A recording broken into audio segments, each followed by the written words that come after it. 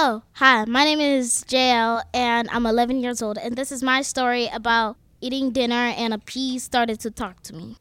One day I was eating dinner and I left all the peas on my plate. Then one of the peas started to talk to me, saying, "Seriously, you're not gonna eat me?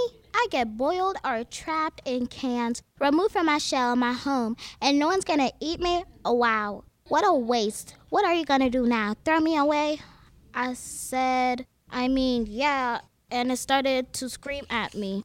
So I just threw it away in the trash, and it still kept screaming at me. So I took the trash and threw it in the bigger trash can and left and went inside the house, then went to my room, thinking of how weird the day has been.